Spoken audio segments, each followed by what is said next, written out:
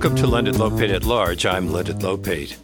The weather in our area continues to be a major news story, so you have to wonder how it's affected this year's growing season.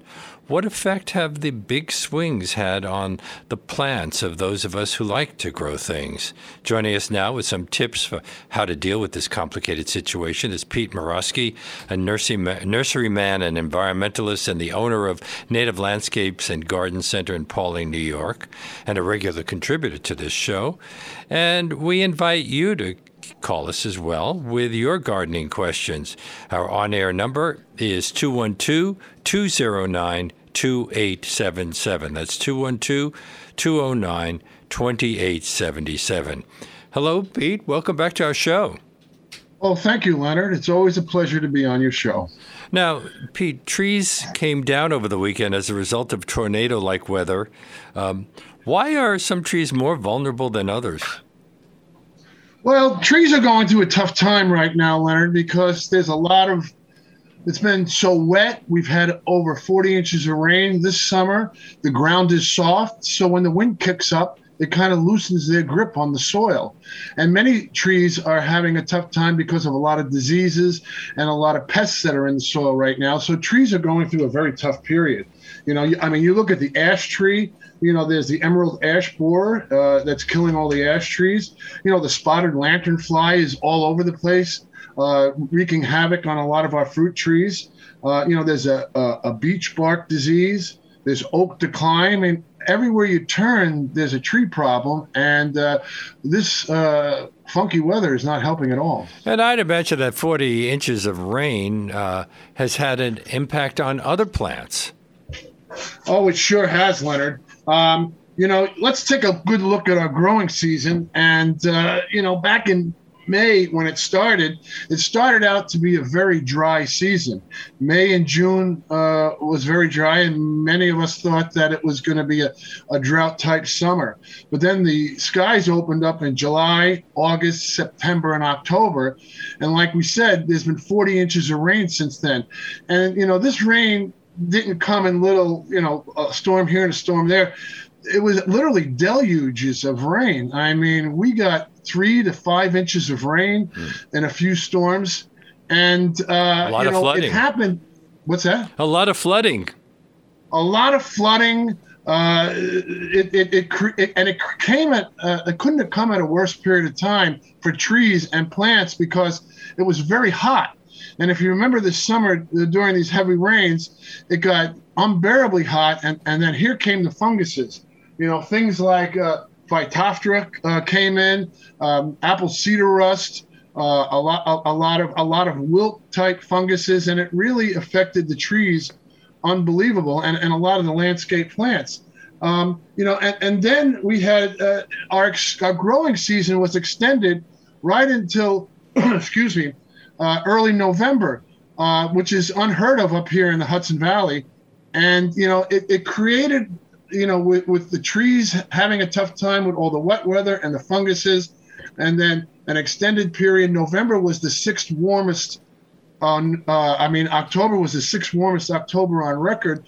It also created, like I said, an extended growing season, but also it was still very warm, and plants. And I talked to a lot of vegetable growers about this. The vegetable gardens we thought were going to be underwater, but they weren't. They really weren't. Tomatoes did extremely well, and corn did very well. So this bad weather played a horrible role when it came to trees and shrubs. But from a vegetable and plant standpoint, it really was a nice, moist summer, and we had a lot of yields out there, according to the local farmers. So you say that trees and shrubs are being affected by climate change, weather extremes, introduced pets. Is there anything we can do to help? There is, Leonard. And what we need to do is we need to study to find out what's really going on in our landscape and plant trees and shrubs that are adapted to these many changes. And, and here we go back to this whole native plant concept.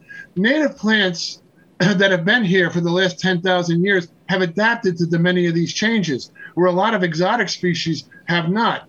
And, it's not only affecting plants, but it's also affecting wildlife.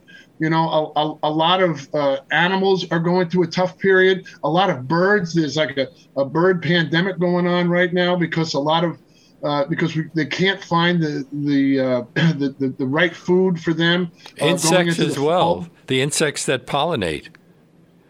The insects, it's across the board, and it's really affecting the whole ecosystem out there. And if we can do our little part in each one of our individual homes to study the type of soils and microclimates we have around our own home, and plant the plants that are adapted to these particular locations, you know what? We're not only helping ourselves, but we're helping the natural world around us. But okay, so we had hot, rainy weather, and now suddenly it's been quite cool for the past few days. Is that typical for this time of year, and what kind of impact do these extremes have on plants? Well, it's not typical. And what's happening is we're going, as you know, I have a background in meteorology, and as we go through these events of warm followed by cold, hot, wet followed by dry, it's a sign that our climate is changing. And right now, as we all know, since the 1970s, we've gotten much warmer. But it's plants, especially here on the East Coast, because we're so close to the Atlantic Ocean, like gradual change. They don't like, this abrupt change, because the ocean is supposed to help us moderate these changes, because the ocean temperature, which has a big effect on our climate, is supposed to create a slow change in each season. But that's not what's happening anymore. And these hot followed by cold followed by wet and dry is creating a lot of stress on a lot of plants. Now look at October, for instance. October was a very warm month, and now November has been a very cold month up till now. But looking at the long range forecast, it's supposed to get warmer again starting tomorrow, and the next week is supposed to be warm again. So these fluctuations are creating a lot of problems in the natural world. And do those weather extremes affect the growing season? Can we do anything to protect our outdoor plants? Well, we can, and one of the things we can do is proper cultural practices on our landscape plants. For instance, it's like we said before, it's been, these storms have come in and they've kicked up a lot of winds. For instance, the last storm kicked off a tornado in Long Island and another tornado up here in Millbrook and tornadoes across Connecticut and New England, which is very uncharacteristic for this time of year. So what we can do and what we recommend doing to many of our customers is going through and pruning, let's say, a lot of the dead out of our trees. And by doing that, you're creating a situation where the wind is able to travel through the trees and not create a sail, so to speak, in the trees, which won't loosen the tree out of the ground and topple it over. The same thing with shrubs. Pruning practices, proper cultural practices will keep plants and trees and shrubs healthy throughout these extreme conditions. I suppose that a number of our listeners have questions for you. So let me remind our listeners who want to speak to Pete Murawski that our call-in number here is 212-209-2877.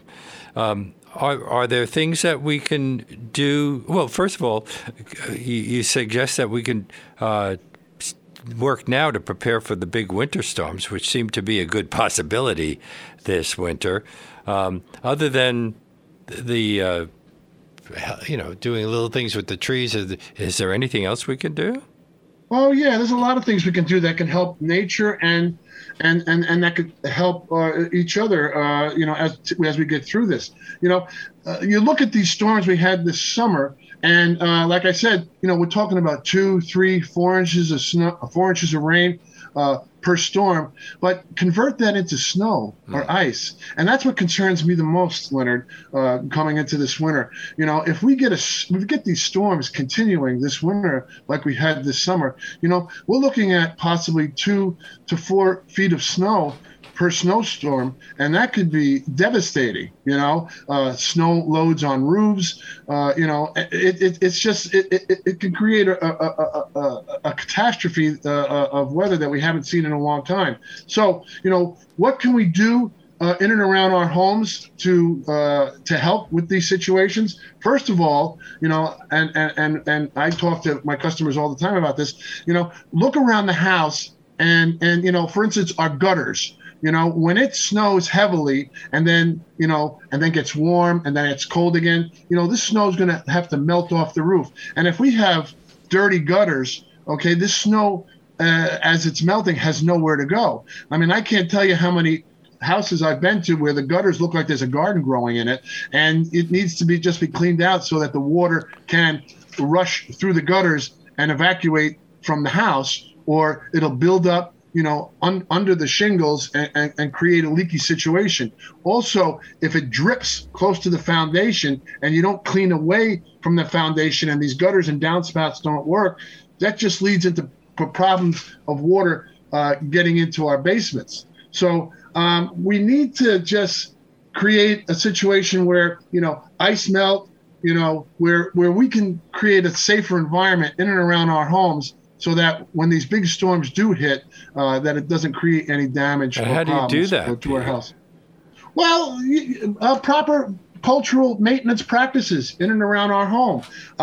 Like I said before, pruning trees and shrubs, cleaning up around our property, making sure all the drainage works, use proper ice melt, try to stay away from calcium chloride and use magnesium chloride, so that, we've even had situations where we get heavy snow on the roofs and you rake the snow off the roof to put a little salt or ice melt in the gutters themselves, so that they melt and that they don't freeze up and get under the roofs of the houses. There's a lot. Yeah. Go ahead. Well, I was going to say, I'm assuming since we're in New York, a lot of our listeners don't have out their own gardens, but many streets here in New York have trees, and some of them have plants in the front yard. Is it the city's responsibility to do all the things that you're suggesting to keep those trees safe? Right. Keep the trees safe.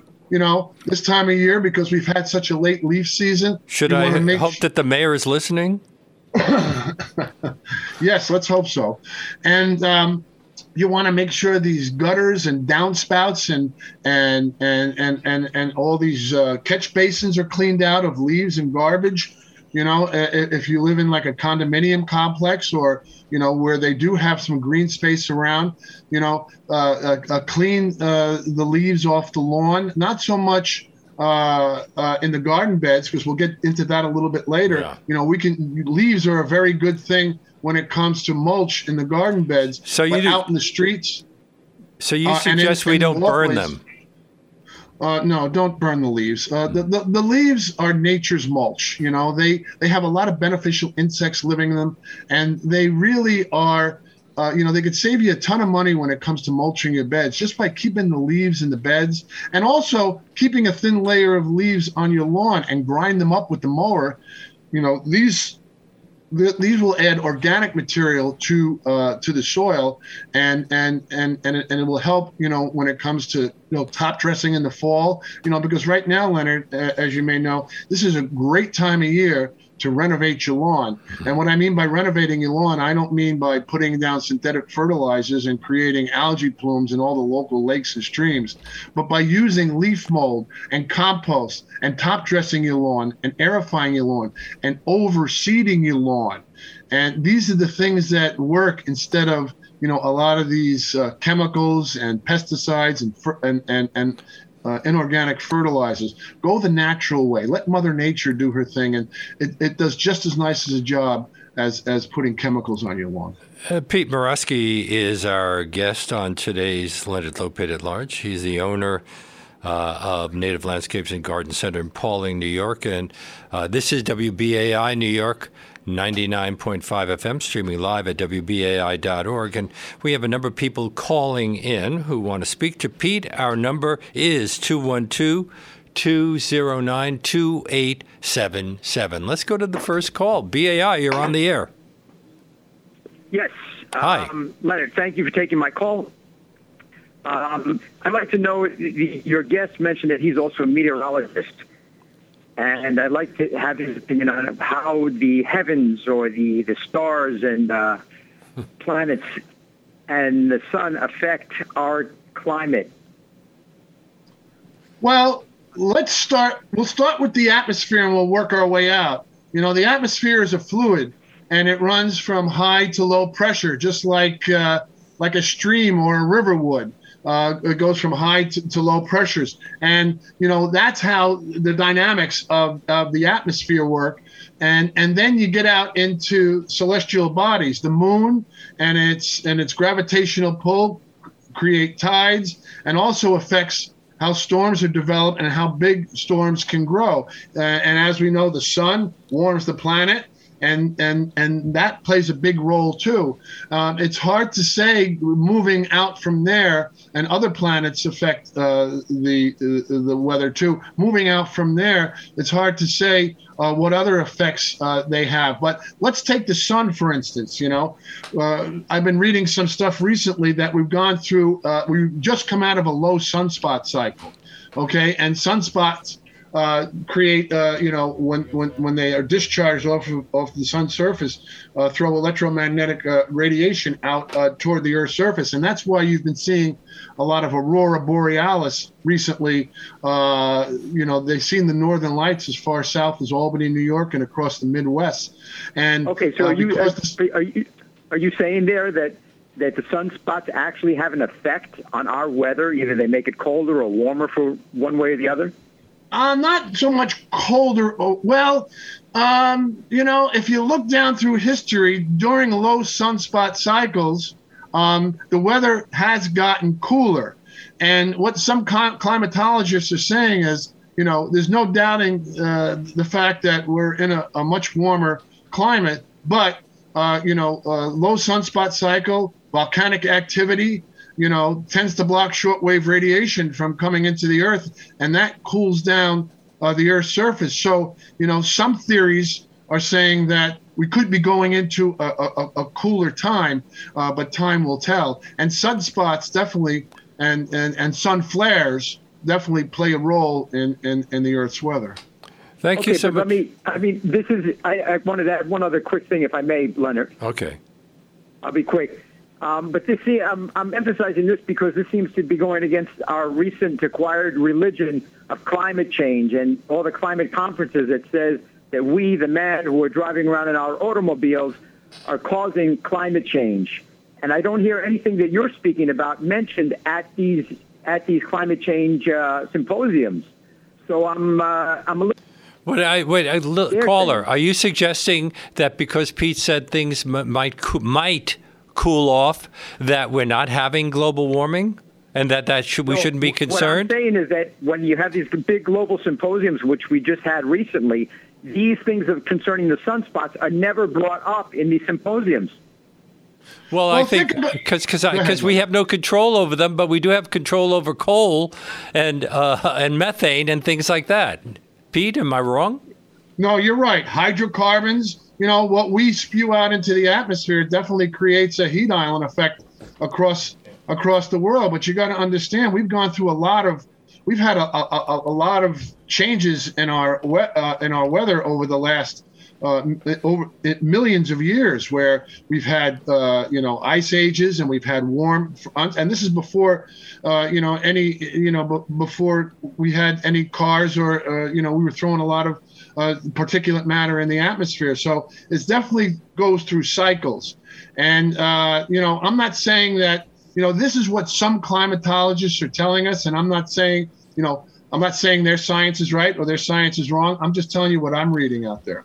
Okay. Well, thank you for your call. Let's take another call. BAI, you're on the air. Hi. Hi. Can you hear me? Yes.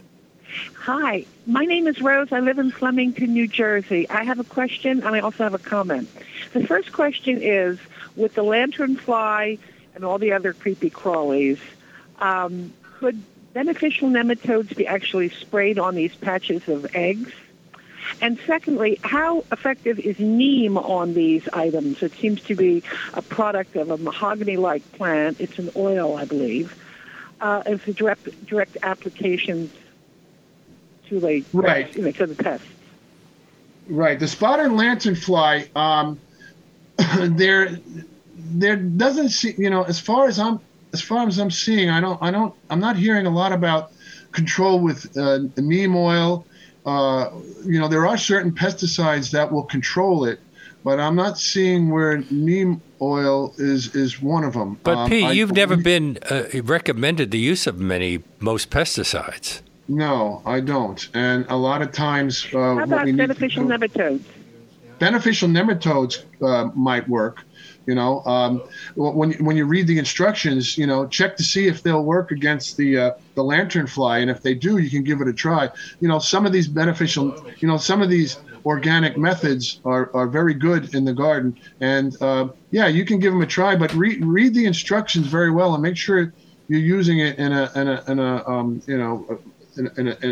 follow the instructions. And a lot of people think if I do double or triple the dosage, it's going to take care of a lot of these insects or bugs, but that's not the case. So and you got to remember too that the beneficial nematodes have a very short shelf life. Okay, so you got to use them as soon as you get them. And you had a comment? Oops. Yes. Also, I live in an area where everybody mows their grass on Sunday or whatever. It's just so noisy. There is out there something called Nomo. I think it was called Excelsior grass. It came from Egypt, and you plant this. I would imagine it would probably be available in sod as well. And in the spring, you give it one cut, and then you leave it alone. Think of all the time. You're talking about no-mow lawns. No-mow. Yeah. You're talking about grass. I think everybody people who are building houses and stuff want to look into this, and parks and such. Why do we have to fart around with mowing lawns? It's just so noisy and wasteful. And again, it's carbon. Those tractors don't run on love. Well, you got to understand that it goes beyond just putting the no-mow grass seed down. There's a lot of grass seeds flying around in the air. And that they're going to come and land in your lawn too. And yes, the no-mow lawns are going to work, and keeping the where they were planted, because a lot of them come in plugs. But you're going to get like ryegrass, bluegrass, fescues growing in between them, and that's where the problem lies on a lot of these no-mow lawns. That it's the seed of other grasses that are floating around the air, establishing in amongst these no-mow lawns. You've also suggested in the past that we should try to turn our lawns into native wildflower meadows and plant more trees in them. That's correct. We don't need to mow acres and acres of lawn. We could take the perimeter of our properties and turn them into wildflower meadows and native wildflower grass meadows, kind of mimicking, a wildflower feed or a prairie type environment with seeds and plugs, and cut down the size of our lawn. And not only that, but try to get away from gas powered mowers and go with more of an electric mower. Go with more of a reel mower. These are things that are going to lessen our carbon footprint. Okay. I would also like to comment on the fact that we have something called corn gluten meal, which will retard weed seeds from sprouting. Right. Corn gluten, if spread, it retards weed seeds, but a lot of people use corn gluten for crabgrass control in a lawn. It creates a protective barrier where it doesn't allow seeds or anything to germinate within the area that it's planted. So corn gluten works on some stuff, and and you got to remember that the time of year is very important too. In the spring, you want to put corn gluten down to retard a lot of any of the plants that you don't want to grow on your lawn. But in the fall, you want to get away from a lot of that kind of application. And I'm a big fan of throwing a lot more seed down, a lot of compost on your lawns, and that's going to go a long way. And stay away from more of the chemical applications. Thank you so much for your call. Our number here is 212-209-2877. BAI, you're on the air. Hello? Hello? Yeah. Hi. Hello, this is Russell Barcata from Fair Lawn, New Jersey. I have a poinsettia plant. It's still doing good from last year. It's got green leaves. How do you keep it like red all year round, or is that possible? Well, poinsettias turn red with the light change. So what you're going to have to do is you're going to have to shorten the daylight that it gets. Put it in a room next to a window where each day the daylight gets a little shorter, so it sparks the red bracts in the poinsettias, and they begin to turn color and flower. If it's in a room being affected by artificial light, it doesn't get that change between short light and long light. So it needs that subtle change of light in order to get the poinsettia leaves to change color. And if you start now, you might be a little too late, but if you start now, you may be able to get some change. But this is something that you need to start doing in September. Oh. Is it what room do you have? Light. Honey, what? Go ahead. You want to know what room do you have it in? Oh, I'm sorry. I didn't hear that. It's in the living room. And there's a lot of artificial light around it? Well, it's in sunlight now, but I only put the light on if it's dark. I guess I have to leave it off, huh? Yeah. You want to shorten the daylight period around it. Maybe put it in a room where it gets more natural light, and that'll help it create the leaf bracts and flowers that create the red tint to it. Yeah, I can get away with it if I don't use that room. Yeah. Anyway, yeah, that's right. So in a room where it's you said shortened light. Where the light gradually gets shorter each day, where it gets more of a net, or you can do it even with artificial light, where you shorten the daylight hours or the amount of light that the plants get by 2 or 3 minutes every day. Oh, I see. Oh, thank you. Thank you for your call. Welcome. And that reminds me that most of our listeners, I assume, don't have their own homes, and when they grow things, they grow them in their houses. Has the weather affected them even though they're indoors? It can, especially during very cloudy periods. When they're not getting as much sun as they usually get. We've been through a period most recently where we've had a lot of cloud cover because we've been under the influence of a lot of storms, and the lack of direct sunlight will definitely affect how plants respond. But the more natural light you can give a plant, the better. Let's take another call. BAI, you're on the air. Good afternoon. Hi. Hi, I'm calling. I have a pretty large palm tree in my apartment. It gets quite a few new stem growths, but if I get 2 new stem growths, I'll lose one of the palm tree leaves. And I was wondering what that's about. I water it enough, I believe. It seems to be a little more perky when I do a lot of spraying, on the leaves. But it just seems like I'm losing too many leaves. I'm getting a lot of new growth, but I get 2 new growths, and then I lose 1 leaf. Yeah. Have you taken a magnifying glass to it and see if you got maybe an aphid or a scale problem on it? You might want to check to see if some bug may be going after the plant underneath the leaves in areas where you can't tell. How long has it been in the container that you have it in? It's been in there for about, let's say, 6 months, 6, 7 months. But Okay. I picked it up because it's like almost like a tree now. It's a pretty big plant. I picked it up to Right. make sure that the roots are not growing out of the pot, from the holes. And that's not the situation. I'm curious as to why that's happening because I get Yeah. quite a bit of new growth. Yeah. Do you know what kind of palm tree it is? Regrettably, I don't know. But it's a stereotypical one. It doesn't look like a kind of a fern kind of a thing. It's like the most typical palm tree that you see in an indoor area. Is it a multi-stem or a single stem tree? Multi-stem. Okay, and each one of the stems is pretty healthy from a leaf standpoint. Yes. In other words, they all have Yes. plenty of leaves on it. Quite a few new stems come up constantly, but as the new stems come up, then one of the leaves will die. It'll start at the edges of the leaf, and then it will just die. Now, what color does the leaf turn? Does it get black at the end of the leaf before it falls off and dies? It turns yellow. It turns The yellow. whole thing and then turns brown. yellow at once?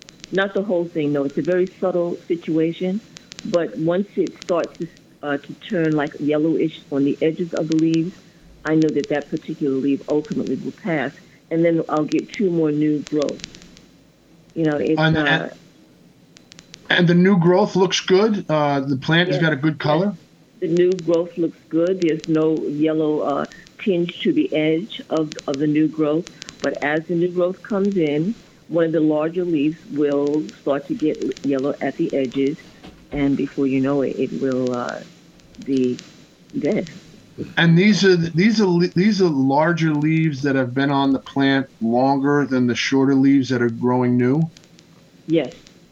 Okay, sometimes that happens with plants where some of the older leaves will die off to make room for the new growth. It happens out in the natural world where if it didn't happen, that these plants would have leaves right up through the whole stem system. So it sounds like it may be a natural progression in the plant as the plant is growing and getting bigger. As long as the plant has a good color and it's not showing any signs of stress, I wouldn't worry about it. It sounds like it's a natural progression for this plant. It should be fine.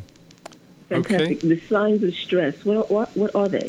Other than Well, taking to make sure the signs of stress is discoloration, wilting of the leaves. Just the plant in general looks unhealthy. It sounds like you know what your plant looks like when it's healthy, but if it starts to get a very unhealthy look, then you're going to have to maybe look into, or bring pictures of the plant down to your local garden center or florist and see if they might be able to help you with any kind of tips that might bring the plant back. But sounds like right now you're okay. Okay, thank you so much for your call. And this is WBAI New York, 99.5 FM, streaming live at WBAI.org.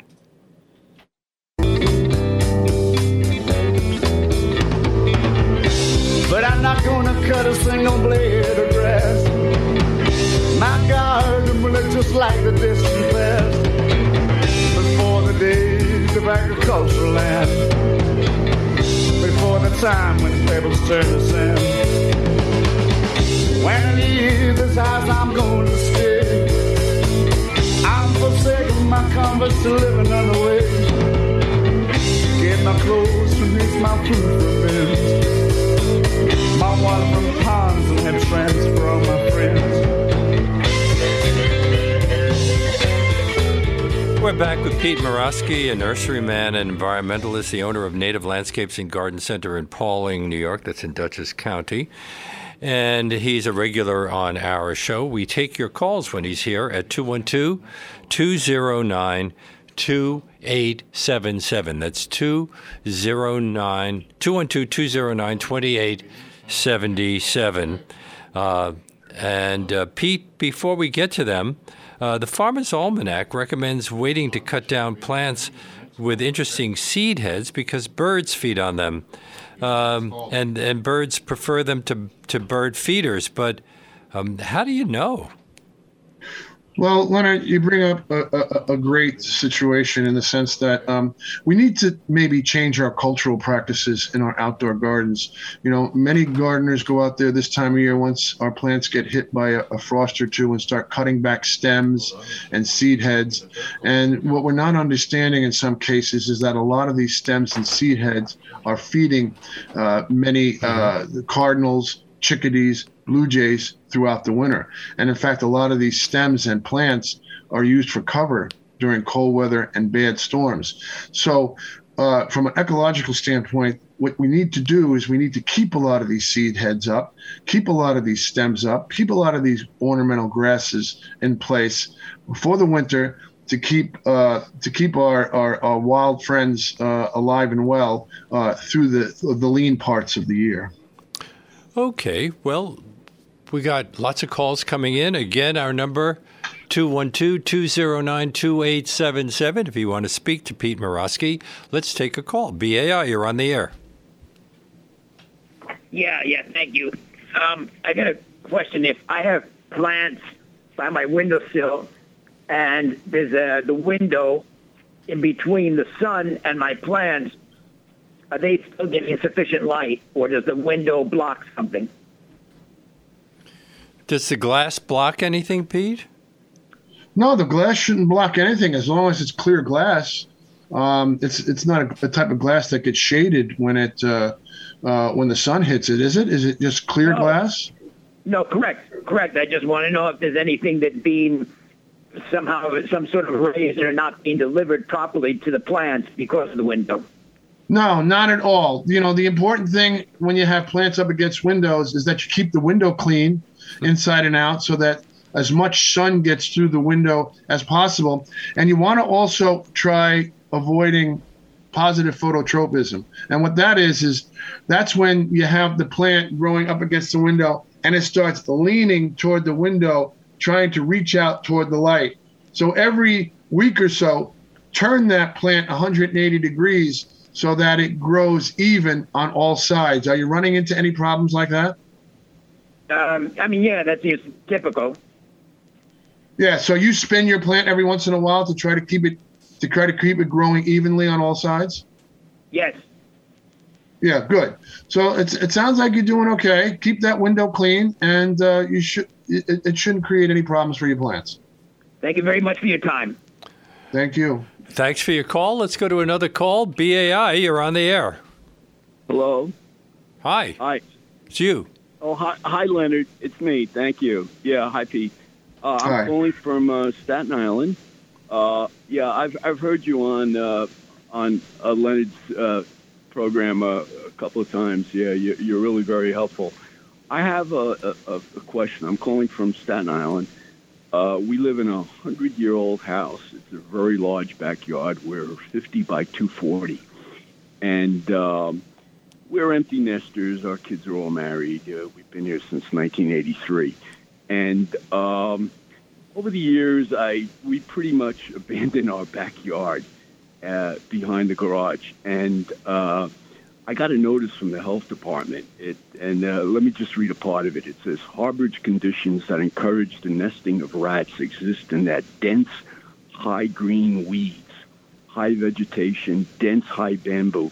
I planted some bamboo about 10 years ago back there, and scattered rubbish was observed on your backyard. And I have to go to court pretty soon and answer this. And I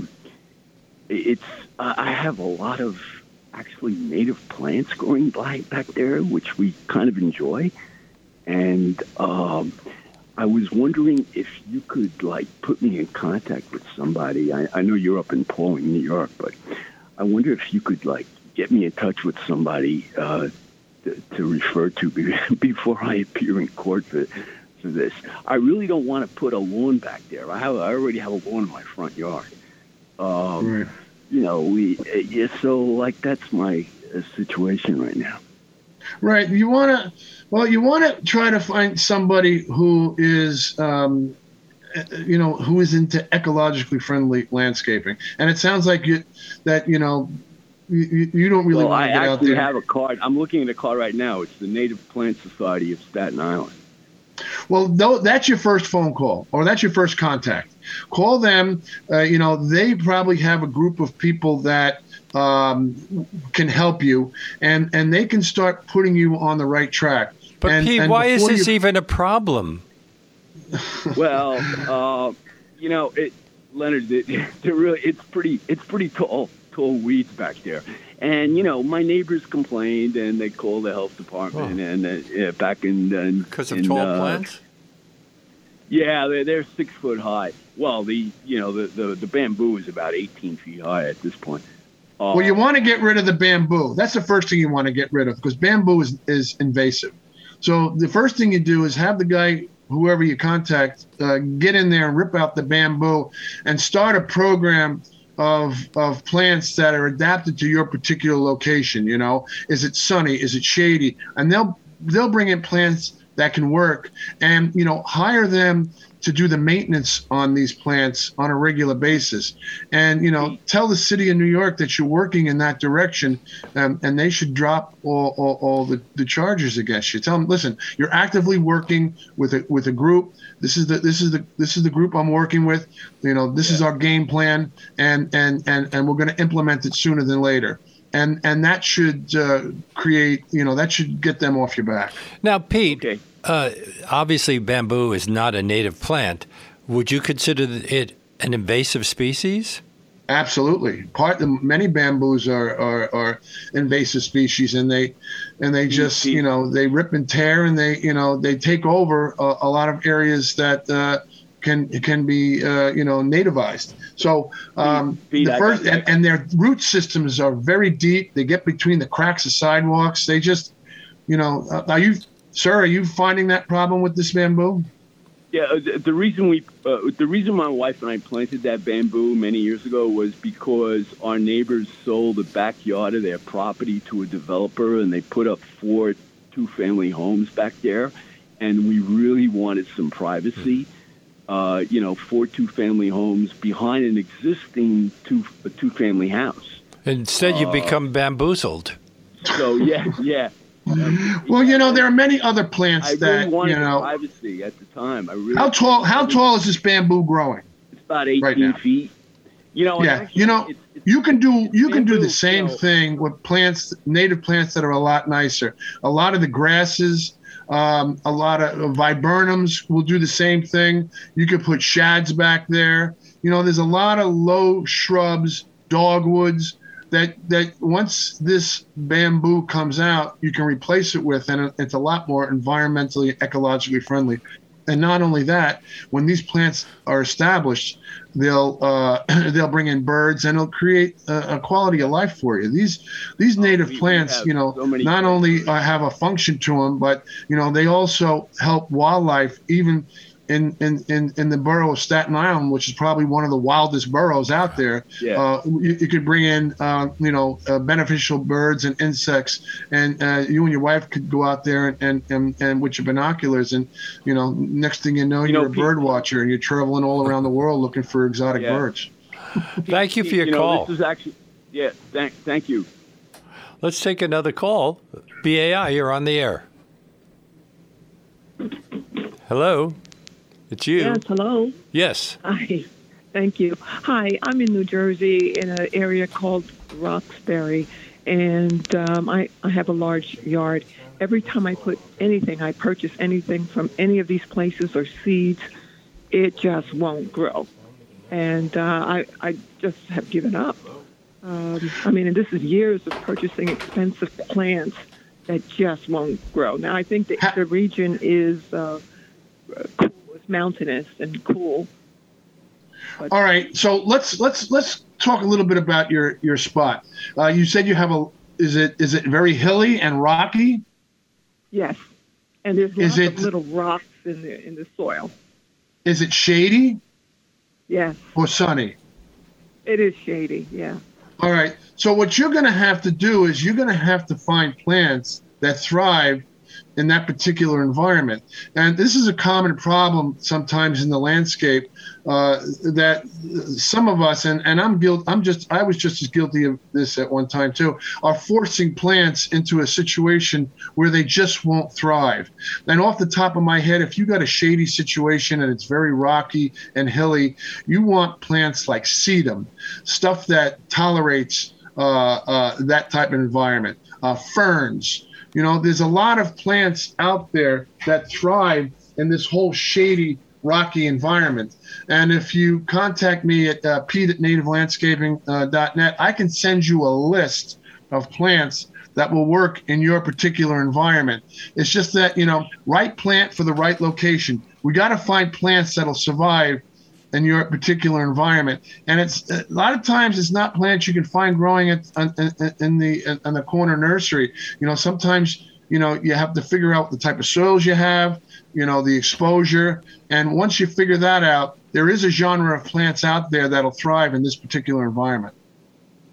Thank you so much. The one thing is that I just wanted pretty flowers. I don't want more of these green ferns that look like hedges and things.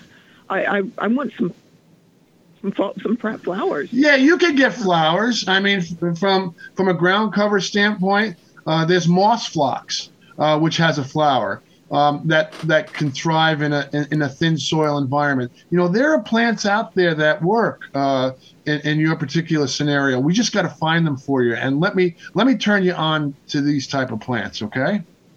Thank you so much. And thank you for your call. And a reminder that our number here is 212-209-2877. If you want to speak to Pete Morosky, the owner of Native Landscapes and Garden Center in Paulding, New York, who visits our show regularly to advise us on what's going on and how to relate to the changes in the environment. This is WBAI New York 99.5 FM, streaming live at WBAI.org. Is this a good time to do any planting, or do we have to wait till the spring?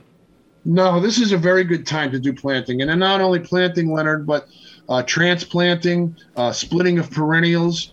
And this fall, more so than many previous falls, because of all the hydration we've had and all the water that's in the ground, the plant will go through less shock this year than they have in the past.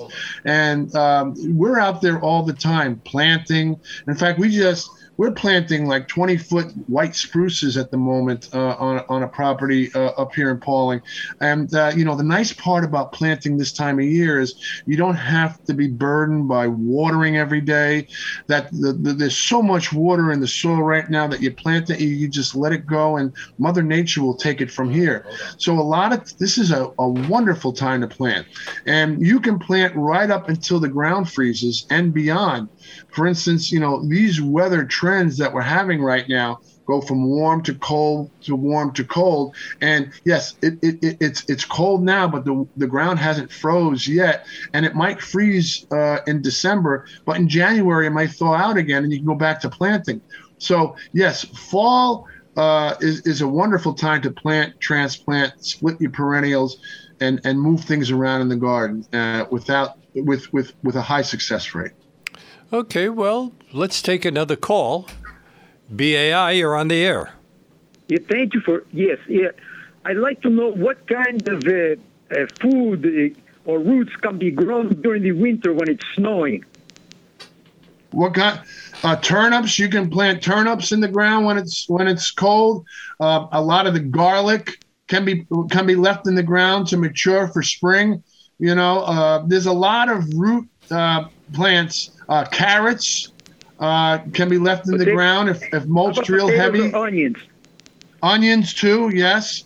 There's a lot of the bulby root vegetables can be left in the ground through the winter. The important thing is that you mulch them pretty good so that they don't get those fluctuation in temperatures that, the ground temperature stays, within a few degrees of freezing rather than, getting really, really cold. That's how you have a success rate with a lot of your vegetable plantings.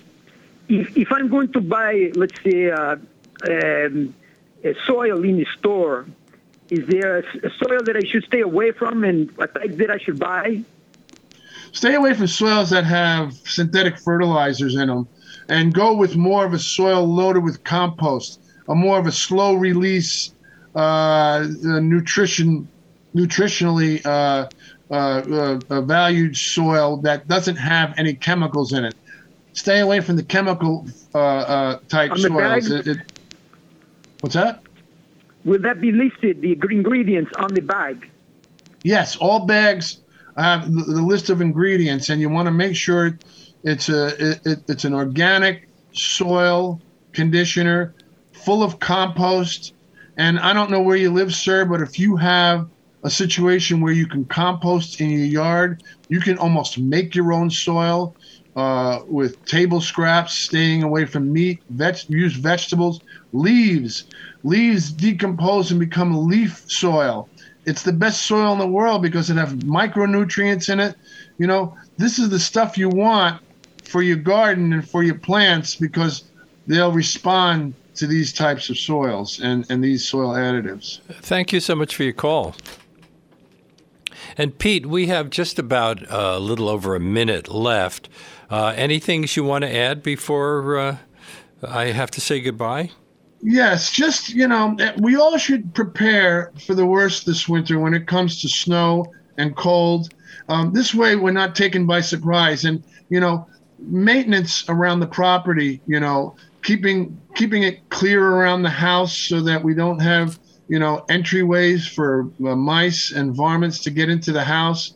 As we said in the beginning of the show, you know, keep the gutters clean, keep your plants healthy, keep your plants mulched, you know, stay with leaf mold or leaf mulch in and around your property, and just stay organic and stay away from pesticides and anything of that sort.